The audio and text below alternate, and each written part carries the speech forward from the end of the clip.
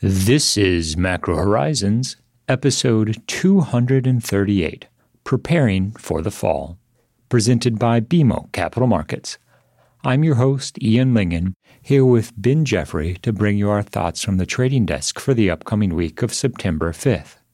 As the first day of school excitement builds and the weather shifts from very hot to hot, we cannot help but recall our own misspent youth filled with Atari, BMX, model trains, and of course, hours spent listening to NPR.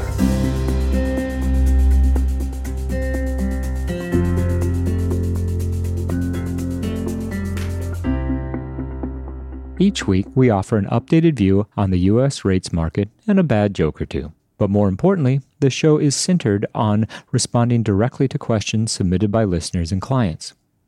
We also end each show with our musings on the week ahead. Please feel free to reach out on Bloomberg or email me at ian.lyngen@bmo.com with questions for future episodes. We value your input and hope to keep the show as interactive as possible. So that being said, let's get started. In the week just past, the payrolls report defined trading in the Treasury market, not only in the wake of the event itself, but also in the setup to the August NFP print. The headline jobs growth number came in at 187 versus 170 expected. However, it was accompanied by downward revisions of 110,000 to the prior 2 months. That brought July to 157 from 187. In addition, there was a spike in the unemployment rate to 3.8%, which is now 0.4% off of the 12-month trailing average, a pivotal level insofar as it implies a spike higher from here.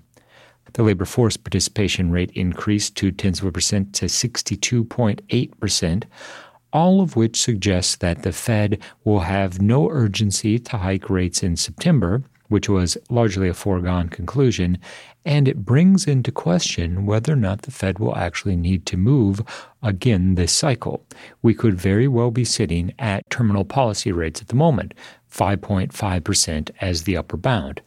That being said, when the Fed publishes the SEP, or the updated projections, on the 20th of September, we see very little incentive for them to lower the 2023 dot, even if they don't believe that they need to ultimately execute that final quarter point of the cycle. They still want to maintain the flexibility to do so, and perhaps more importantly, they want to make sure that investors don't bring forward the process of pricing in inevitable rate cuts at one point. It's certainly worth mentioning that the Fed, via the June SEP, has indicated that they are anticipating cutting rates by 100 basis points next year. There's a difference between cutting 100 basis points when you're at 550 versus when you're at 250. Said differently, Powell can certainly justify recalibrating rates lower from very restrictive to restrictive while maintaining an overall hawkish tone. This is precisely what we are anticipating will transpire in 2024, unless, of course, there's more convincing evidence that the Fed needs to act more dramatically and decisively in cutting rates. With the update of the SEP later this month, we'll be watching the spread between the 2023 and 2024 dots. The prevailing expectation is that the path of least resistance is a slight increase to 2024, which would narrow the spread from 100 basis points to just 75 basis points. This is certainly consistent with the higher for longer mantra from the Fed, and we certainly wouldn't be surprised if this was the method in which the Fed chose to communicate to the market that it is committed to reestablishing price stability at all costs. The costs have not been especially high so far during the cycle, even if we're increasingly concerned that during the balance of this year, the pendulum of economic performance will swing decidedly into the hard landing camp. Well, payroll seems the logical place to start. It's obviously been a very closely watched and highly anticipated employment situation report that we got for the month of August. And while the headline payrolls figures of 187,000 jobs added last month doesn't fit into the traditional definition of bad, the details underlying Friday's employment data showed 110,000 of downward revisions to jobs gains over the last 2 months, a slower than expected increase in average hourly earnings, up just 0.2%, and perhaps most interestingly and or troublingly, a 3 percentage point increase in the unemployment rate from 3.5 to 3.8% in what we'll argue was the most important data point to end a week of data that shows increasing evidence of the lagged impact of the Fed's already executed monetary policy tightening efforts. Ben, I think it's worth briefly exploring the observation that you made about the increase in the unemployment rate. Historically, any time we see the unemployment rate more than 0.3% off the cycle low, or in practical terms, the 12-month trailing low, the unemployment rate rebases to a significantly higher level.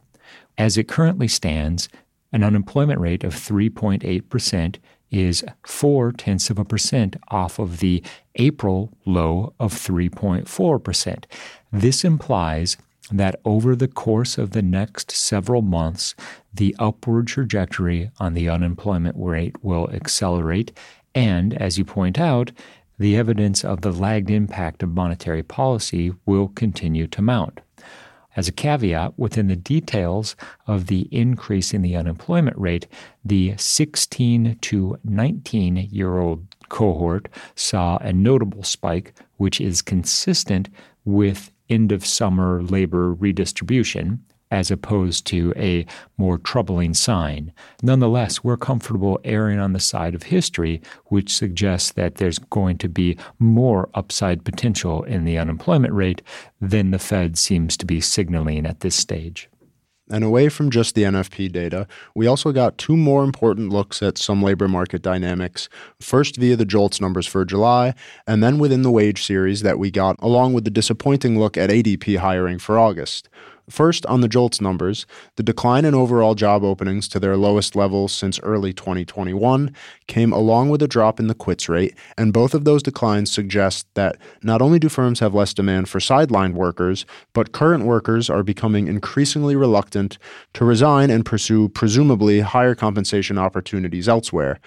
This all is very much in keeping with the idea that we saw laid out in the FOMC minutes, that there are signs within the labor market data that the imbalance between labor demand and labor supply is coming back closer to equilibrium, and that should in turn continue to help moderate wage growth.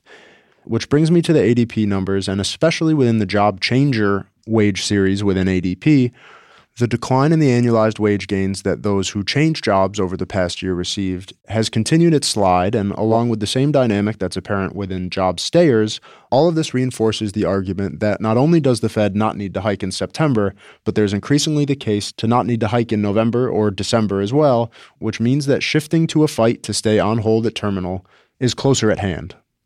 To be fair, the numbers were not inconsistent with a no-landing or soft-landing narrative, however. The reality is that NFP printing at 187,000 combined with an unemployment rate below 4% is still very consistent with a tight labor market, even as wages begin to return to more traditional monthly gains with that 0.2% number in August. All that being said, we have a great deal of confidence in the Fed's ability to get the unemployment rate off of the 3.4% cycle low. We have decreasing confidence in their ability to stop the unemployment rate from spiking well above 4%, and that will ultimately define the market's agenda for the balance of this year. The September 13th release of CPI is expected to show that inflation has continued to moderate in the month of August, and that brings us to one of the biggest risks for monetary policymakers during the balance of 2023. What happens if the unemployment rate moves well above 4% by November, and those anticipating a late-year spike in realized inflation end up being correct? This would be a version of stagflation that creates what is arguably one of the most difficult challenges for monetary policymakers. Ultimately, the question then becomes whether or not the Fed is willing to either hike another quarter point or simply stay on hold well into 2024, or if they're compelled to respond to a spike in the unemployment rate. All else being equal, the signaling coming out of the Fed suggests that there will be further pain in the jobs market, and we're operating under the impression that Powell is willing to endure a higher unemployment rate than the market currently anticipates. It's difficult to take this out of the context of the presidential election, however, and if asked a decade ago whether or not the political pressure from Washington would impact the chair's thinking on the monetary policy front, we would have said emphatically no. However, given the experience of the post-pandemic years, it's difficult to completely dismiss the potential for political influence in the event that the unemployment rate is closer to 5% than it is 3% as the presidential election nears.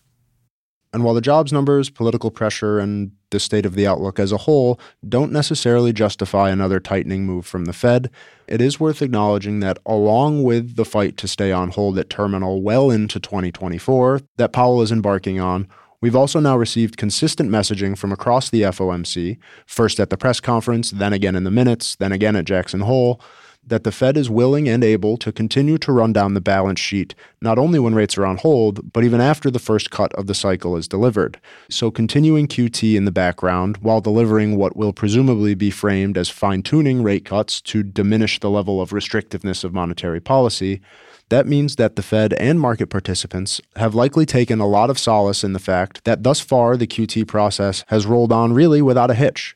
RRP balances remain lofty, reserves in the banking system are still high, there's no sign of funding market distortions, and that means that unlike in 2019, when we saw the reserve scarcity episode trigger an about-face in terms of balance sheet policy, there is more than enough capacity for the Fed to continue running down the balance sheet beyond the first rate cut of the cycle that is presumably going to be delivered at some point in the middle part of next year.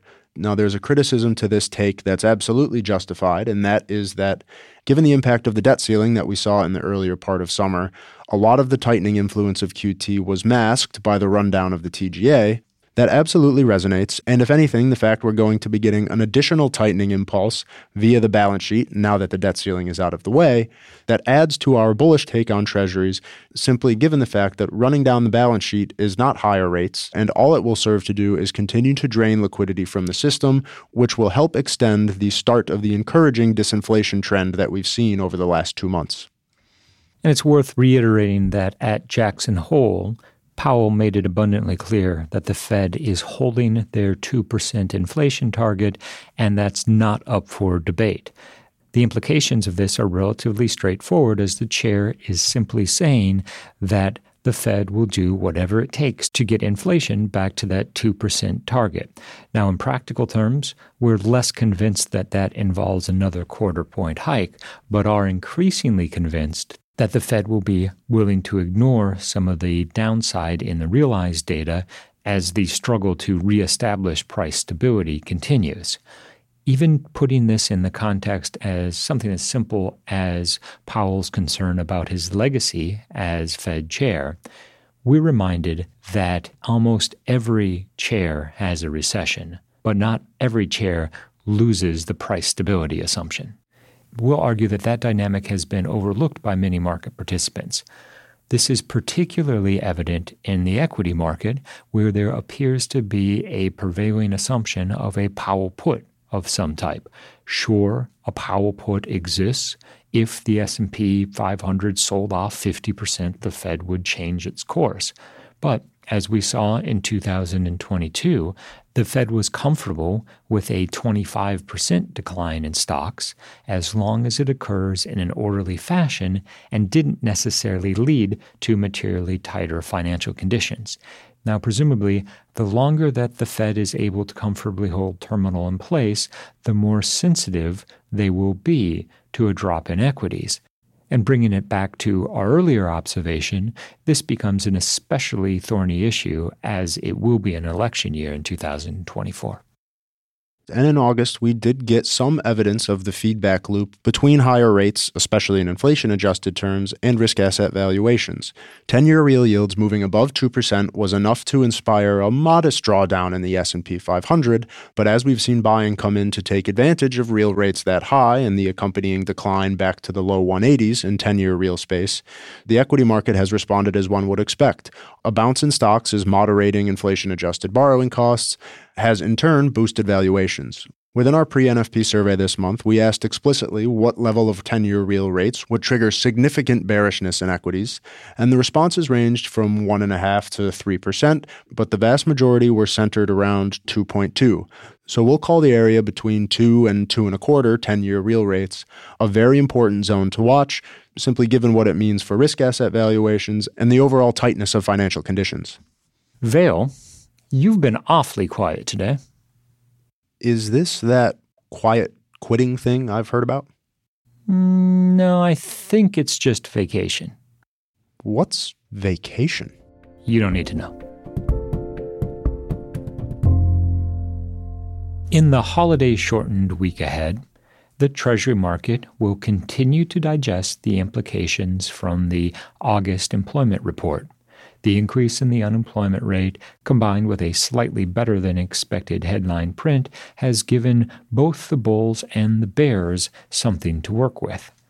There's little question at this stage that the Fed won't feel compelled to hike in September, although November will remain an open question.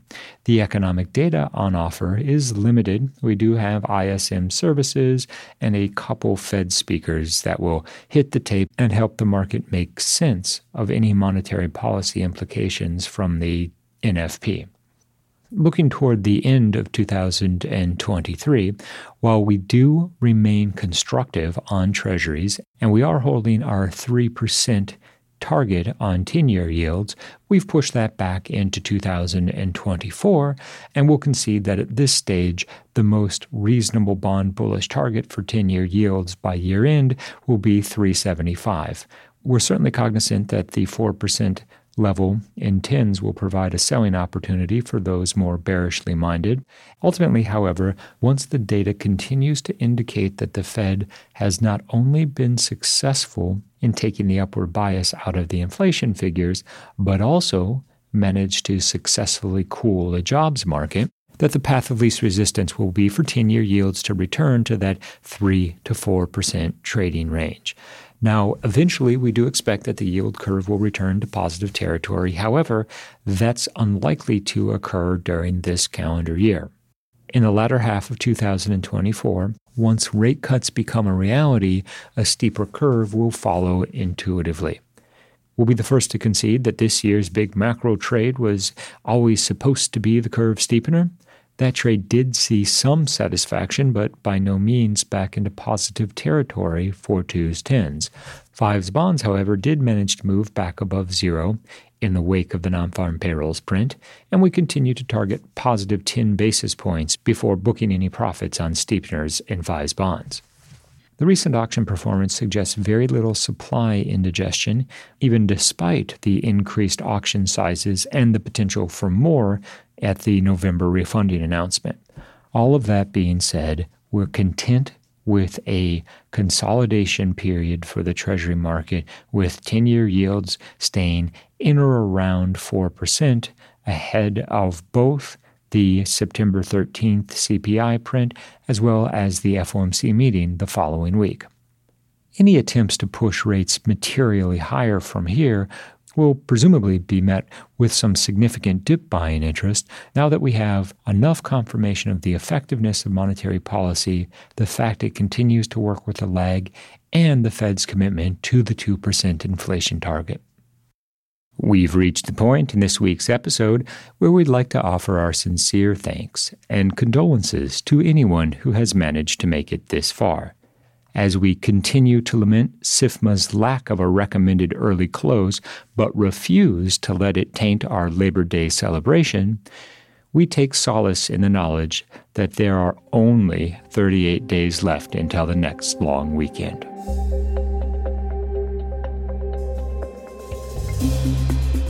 Thanks for listening to Macro Horizons. Please visit us at bmocm.com/Macro Horizons. As we aspire to keep our strategy effort as interactive as possible, we'd love to hear what you thought of today's episode. So please email me directly with any feedback at ian.lyngen@bmo.com. You can listen to this show and subscribe on Apple Podcasts or your favorite podcast provider. This show and resources are supported by our team here at BMO, including the FIC Macro Strategy Group and BMO's marketing team. This show has been produced and edited by Puddle Creative. The views expressed here are those of the participants and not those of BMO Capital Markets, its affiliates, or subsidiaries. For full legal disclosure, visit bmocm.com/macrohorizons/legal.